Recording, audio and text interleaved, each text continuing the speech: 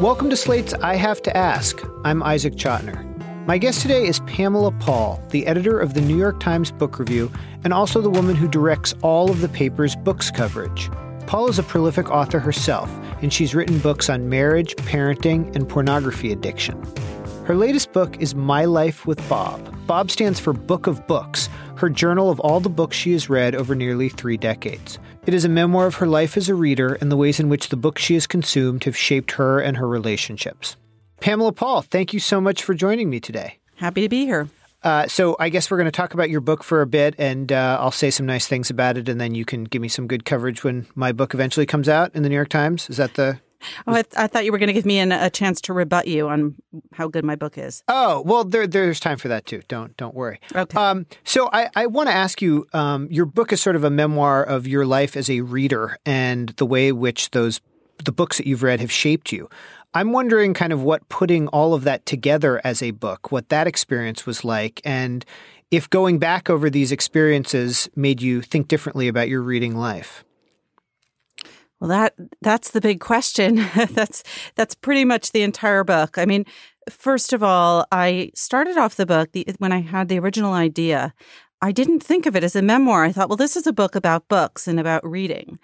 And then as soon as I started really thinking about an outline and writing it, I realized, well, no, it's not really about the books. I didn't want to write a book of literary criticism. I didn't want to write a book about the books themselves. I wanted to write a book about the space between a reader and what he or she reads, and how the accumulation of a lifetime of reading, or hopefully only a half of a lifetime of reading, a third, come on. Sort of shapes who you are. Yeah. Yes, a third.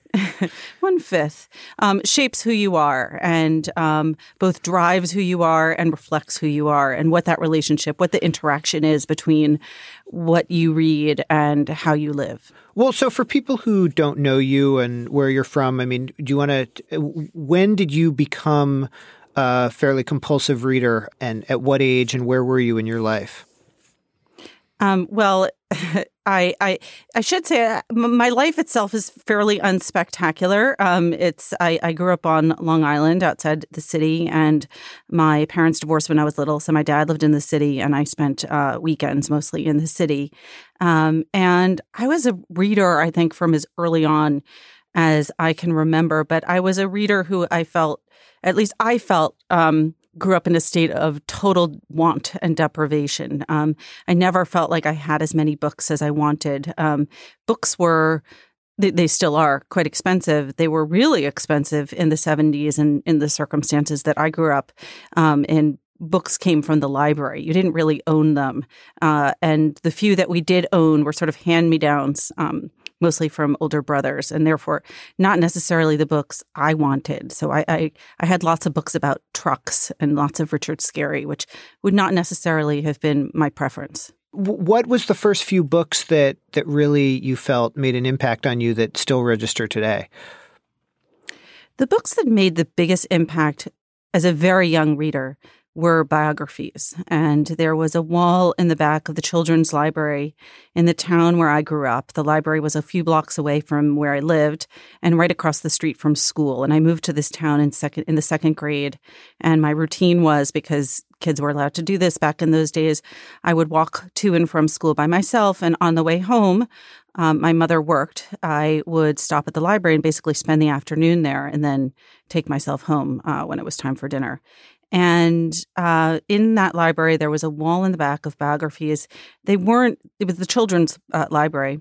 They weren't especially well-written or wonderful biographies, but for me, they were my sort of life guides. I would go through them. I mean, I still remember kind of alphabetically. It was, Abigail Adams and Clara Barton and Helen Keller. And back in those days, and I was mostly interested in reading about women. There weren't many to choose from. It was mostly presidential wives and right. And nurses. But nonetheless, those were the books that I loved best. And to me, they were almost like roadmaps. They were like, if they all, were very traditional chronological biographies. And I felt like if I knew the steps that these women had followed, that perhaps I might one day, achieve something or become someone worthwhile. There is something about, I felt that as a young reader too. There's something about biographies combining someone's life with this kind of larger sense of history that you're discovering that is incredibly, incredibly nice as a young reader. Yeah, I still, frankly, I'm reading a biography right now, so it hasn't ceased. One of the things about the book that you keep touching on is the way in which sort of people give you books and what that says about them, or if someone in a relationship gives you a book, what that says about the two of you. And you have a quote from one of your colleagues, Rachel Donadio at the Times, which is in the book about books and relationships. Can you tell people sort of the gist of that quote? Well, I think it says a lot more about the people and the relationship than it does about the book. The book is usually like a tool. Not all the time, but very often it's an imperative, it's a demand. There's some message hidden in that giving a lot of the time. And the piece that Rachel Donadio wrote was a great piece about sort of deal breakers, books that if someone is reading, say a potential boyfriend or girlfriend, it sort of signifies that the relationship is not going to work out. And I have a whole chapter on the idea of book recommendations and what they signify, because when you give someone a book, there's so many things you might be saying with that gift. You might be saying like, you should really read this, or I think there's something in here you need to know. Or why don't you know this? There's something within that book that you obviously want that person to read. So it's I'm sure that, psychologists could, and couples therapists have a field day with this whole concept. But it's like you're sending someone a coded message within that book a lot of the time. And sometimes you're just, being nice and wanting to share your love for a book. But not all the time. For people who haven't read the book, what was the most coded or most fraught message you've gotten via a book? Oh, God. The best example that comes to mind is the way that one of my older brothers, Roger, would recommend books to me, which it wasn't a request and it wasn't like a suggestion. It was really an imperative. I felt like when my brother Roger told me to read a book, that's what he did. He told me to read a book. It was basically like, if you don't read this book, you are no longer my sister. And he just felt like we did have a kind of, we have a very similar sensibility and a kind of mind meld. And even though we haven't lived in the same city for many years, and when we were young, we were separated because he was a few years older than me. So we were not often in the same school, and he went away to college. But he would give me a book, for example, A Confederacy of Dunces. I remember he gave it to me on a weekend. We were at a family bar mitzvah or bat mitzvah. And he said, read this book right now and don't talk to me until you're done. And I did. I will say that it didn't go in two directions. And there is one time that I talk about in the book where I basically cut a deal with him. There used to be these really cheap package trips you could do to Russia. And we both really wanted to go to Russia. We both loved Russian literature. He had forced me one weekend similarly to read Master and Margarita. And I said, look, I'll make you a deal. He wasn't making a lot of money at that time, and I wasn't making that much more, but these trips were cheap. So I said, let's both read War and Peace. And if you read it, then I will pay for both of us to go on this trip to Russia together, and we could talk about the book. And he said, deal. So I made all the arrangements. I read War and Peace. I was super excited to discuss it with him. And he, every time I checked in, said, I'm on it. But we were reserving the full, literary conversation for the motherland. When we were in the air, I was like, all right, let's talk about it. And he was like, oh, I didn't read it. I meant to, but I didn't read it. So that's kind of the way that went. Oh, yeah. Well, it's funny. Your book made me think that people need to have a real gift to give books, in the sense that, I'm always pressing, the two books I'm always pressing on people are Middlemarch and A Suitable Boy. And I want to sort of say to them, I want you to read this because I think you will love it. But it's hard not to sort of shade into the area of, you should read this because it's, a matter of improving yourself, or you should read this because one should read Middlemarch. That's sort of a moralistic tone to it. It's a real skill to just offer someone a book and say, I really think you will like this. Yeah, I think giving books is kind of fraught, I have to say. I mean, sometimes it's really wonderful, but it's a real guilt-inducing present, because if somebody gives you like a shirt or a tie that you don't like, you can nonetheless sort of, get yourself to put it on when the giver is in town or whatever. But to read a book is a time commitment. So, and people often confuse their tastes with your own. It's interesting, though, that you use those two examples, because I have experiences with both of those books in a way that I recount in My Life with Bob. The first is Middlemarch, which is a book that I gave to my husband early on in our relationship before we were married. And I gave him 3 books. And which will make you a better person, I should add. That's right. And one of those was Middlemarch. Yeah. So let me ask you just a couple quick book questions for you about books. One of the things you talk about, Catch-22 as a book that made you laugh out loud. What other books are in that category, and do you find your sense of humor has changed over time? My sense of humor is pretty immature, so it hasn't evolved that much. I do still think Catch-22 is an incredibly funny book. And I think one of the reasons I remember laughing out loud at that book so much is that I was recovering from some surgery. And so it was quite painful to laugh. But I couldn't stop it. I remember also, I think around that same period, it's a kind of like teenage, like reading circuit that you make reading Slaughterhouse 5. And I think it's in that book that the main character, whose name escapes me, because one of the points of this book is that I very forgetful about what I read. The main character gets in the back seat of a car while extremely drunk and is searching around for the steering wheel for like a lengthy, at least couple of paragraphs maybe of time before he realizes that he's not in the front seat of the car, but is in the back seat. And that also made me laugh out loud at the time. Not a huge number of books make me laugh out loud. More books make me cry than laugh, which is probably a sad thing to admit. But I think it's hard. And I think it's especially hard because, as I said, my sense of humor is quite immature, and it runs to the slapstick. So I prefer to see people, falling downstairs and that kind of thing. I remember reading Lolita on a train and starting to laugh and then worry that people were looking at me like, it's the book, the rare book that can actually make you laugh out loud is very, very rare. Yeah, it's interesting because my predecessor at the book review, Sam Tannenhouse, didn't believe that books actually ever made anyone laugh out loud. So I adore Sam, but I think that that's on him because I really do think that I know that books make people laugh out loud. And as a consequence, he would sort of not want that to appear in book reviews, that something was laugh out loud funny, because he didn't believe that it was possible. But I do know that it is, as do you, because you laughed at Lolita. Yeah. Let me ask you about your job now at the New York Times, because you are both the editor of the book review and you oversee all the newspaper's books coverage. And so how has your job changed since you went from just editing the book review to taking over all the paper's book coverage? And sort of what I think people would be interested just to know, like, what is your average day engaging with all the books that are out there like? Well, for one thing, it means that my book will not get reviewed in the New York Times because I'm the boss of it all, and therefore it would be a ridiculous conflict of interest. But beyond that little selfish component, the job has changed a lot because the New York Times' approach to books has changed. And the New York Times Book Review is, of course, very much inherently a print concept.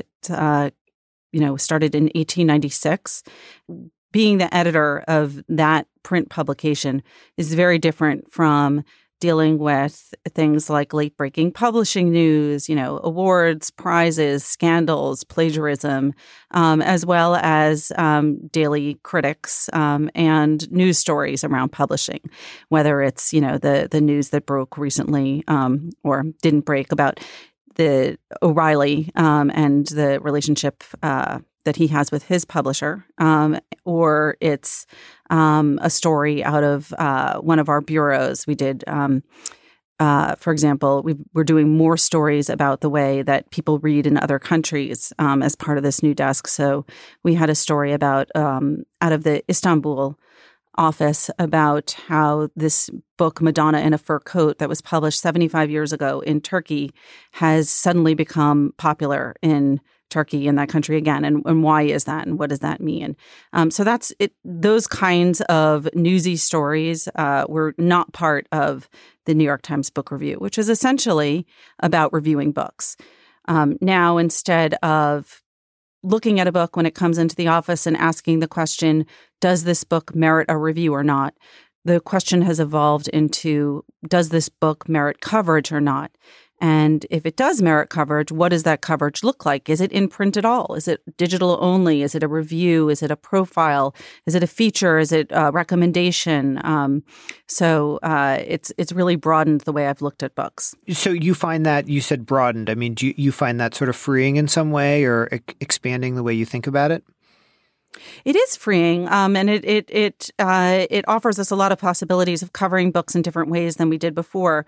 The New York Times Book Review, in its sort of previous, earlier print-only days, or at least print-centric days, was a section that was, we have a team of editors and we go through books, but we didn't have any reporters. We didn't have any staff writers.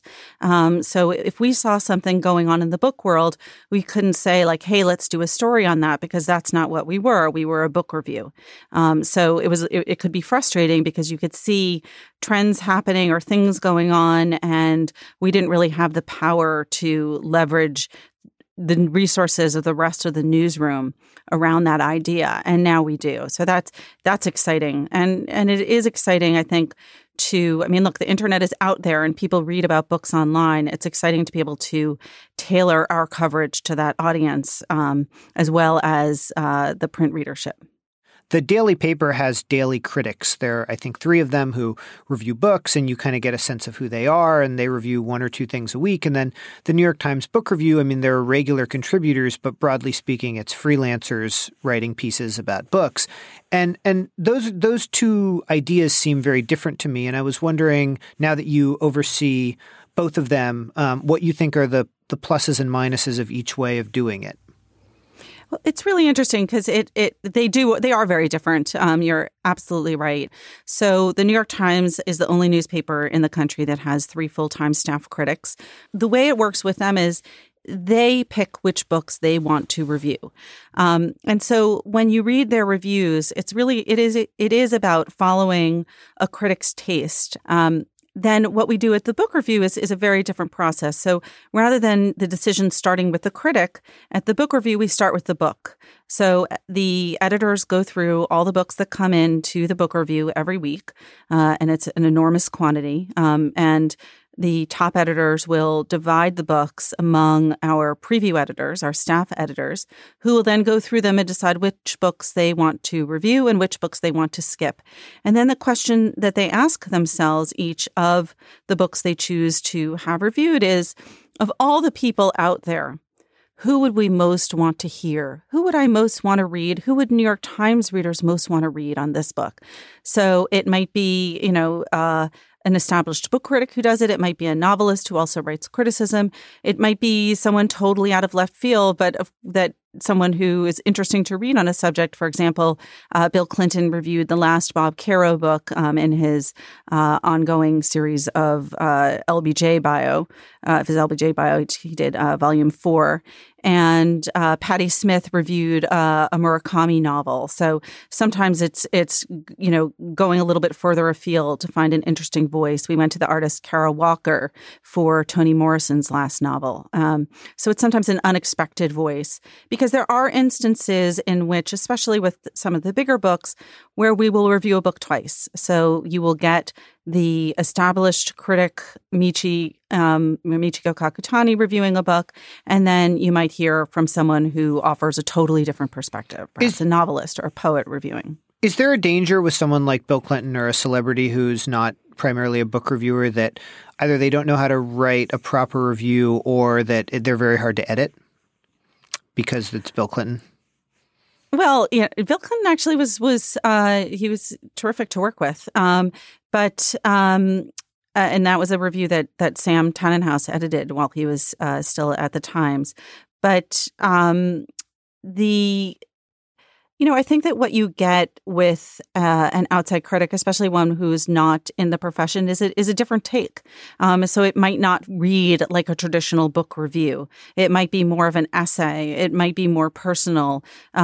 It's true that not everyone knows how to write a book review. I mean, frankly, a lot of reporters don't know how to write a book review. A lot of novelists don't know how to book review. You can be an excellent writer in another form and really not know how to write a proper book review. And, in some cases, we will end up writing it because it's running it almost as is because it's an interesting piece of writing. And in some instances, people are open to being edited. And some people will say, like, look, I've never done this before. Help me out here. So sometimes we offer a little guidance in terms of how to do it well. Do you feel that, you're a person, you're in New York, you're a pretty social person, you go to book parties, you so on. Do you feel that people treat you in a certain way because of your role at the Times? I'm talking about within the book world. I'm not saying you're Jennifer Lawrence when you go out that, everybody on the street recognizes you. Right. It's a very different level of celebrity. Let's be clear. Actually, I walked down the street for the very first time with a real actual celebrity about a month ago. And I'd never been in the wild with a real celebrity. Usually I'm in like an enclosed room in the rare occasions that I am with non-book celebrities. You have to tell us who the celebrity is now that you dropped that. Oh, do I? Okay. Well, it was the very lovely Sarah Jessica Parker. Okay. To walk down the street with Sarah, and now she is a book person because she has her own imprint at Crown.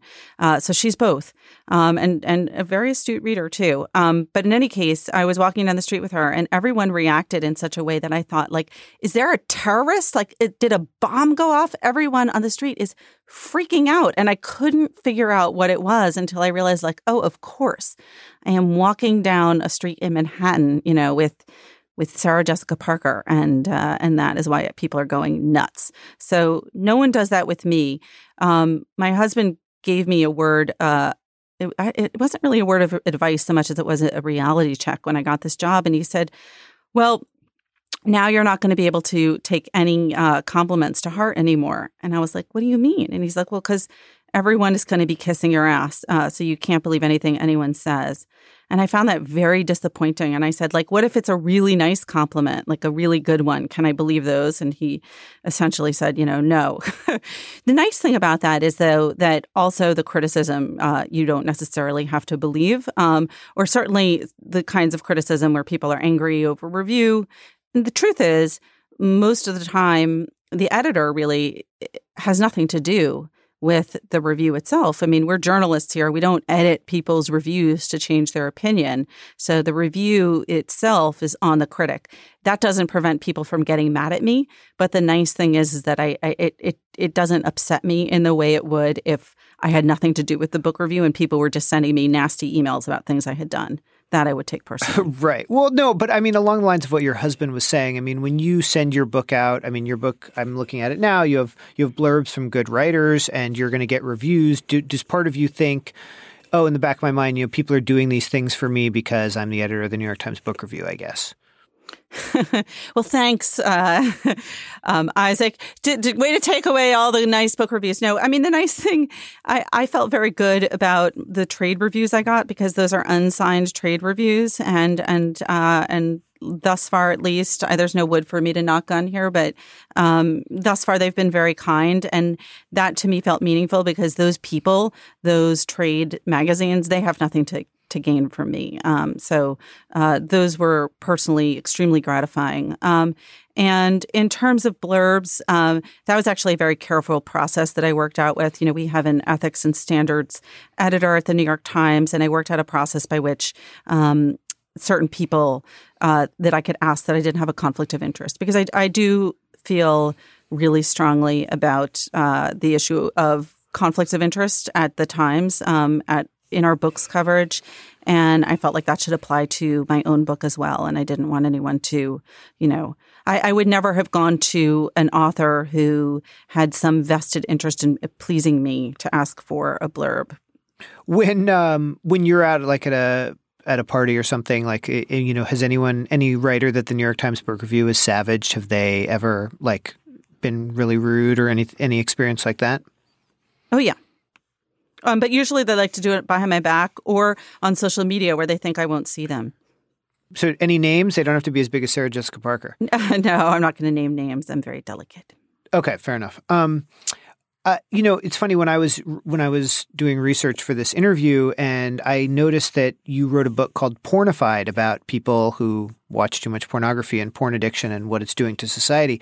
What I was shocked when I was looking at this was that the book came out in 2006, which is 11 years ago now, which seems 2005, actually. 2005. Okay, there you go. Mm-hmm. And it just, I couldn't believe that we'd been having this conversation for that your book was, had come out 12 years ago. You were clearly one of the first people to write about this. And I guess I was wondering, since this topic you still read about, what you make of sort of the discussion about this now. At one level, it seems like people think porn is even more prevalent everywhere and is having an effect on people's relationships. At another level, it's 12 years later and the world still seems to be spinning on its axis. I mean, what do you think when you think of that book now?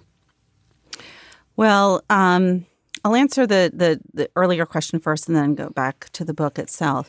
The world may still be spinning on its axis, but it is interesting to me that a number of books have come out subsequent to that have reaffirmed what I reported on in that book and have seen some of the implications further down the line. And I think especially with regard to kids and their expectations about sex after being exposed to pornography online. And there was actually a book that we review in the book review, and I was interviewing our reviewer on our podcast this week, the book review podcast. And she was saying that one of the books was specifically, it was about the clitoris and the role of the clitoris in sex. And I said to her, didn't we do this in the 70s? And she said, yes, but the person who wrote the book felt that the understanding of women's pleasure in sex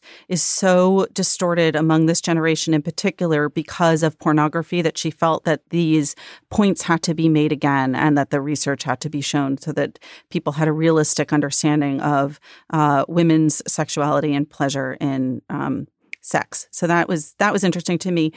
When that book came out, writing that book and having it published is a very useful experience to have before having this job, because I know what it's like to be attacked for a book. I know what it's like to get a very negative review, and I know what it's like to have your book misread.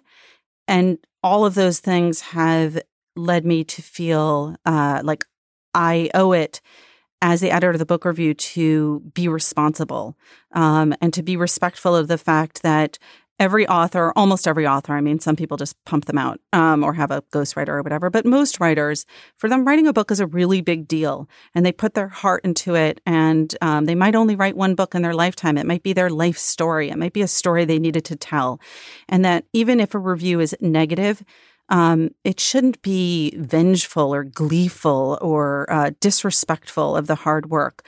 And as a reviewer, I always try, when I was reviewing, I don't review anymore in my current position, but I always tried, even when writing a very negative review, which I did continue to write even after I got a negative review for that, some negative reviews for that book. I always tried to point out what the author did well, because it's very rare that a book is, completely useless. And if it is, generally speaking, it shouldn't have been sent out for review. Editors are sort of doing a triage and sending things that they think are worthwhile. So I always tried to point out what an author did well. And as an editor now, I try to make sure that our reviews are fair and respectful for those reasons. Pamela Paul, the book is called My Life with Bob. Pamela, thank you so much for joining me today. Thanks for having me. And that's our show for today. I Have to Ask is produced by Audrey Dillon. The managing producer of Slate Podcasts is June Thomas, and the executive producer is Steve Lickteig. Our theme music was composed by Doug Chase. Don't miss an episode of I Have to Ask. Subscribe to the show wherever you get your podcasts. And also, please take a few moments to rate and review the show. I'd love to hear from you as well. If you have an idea for a guest or just want to let me know your thoughts, email me at ask@slate.com. That's ASK@slate.com.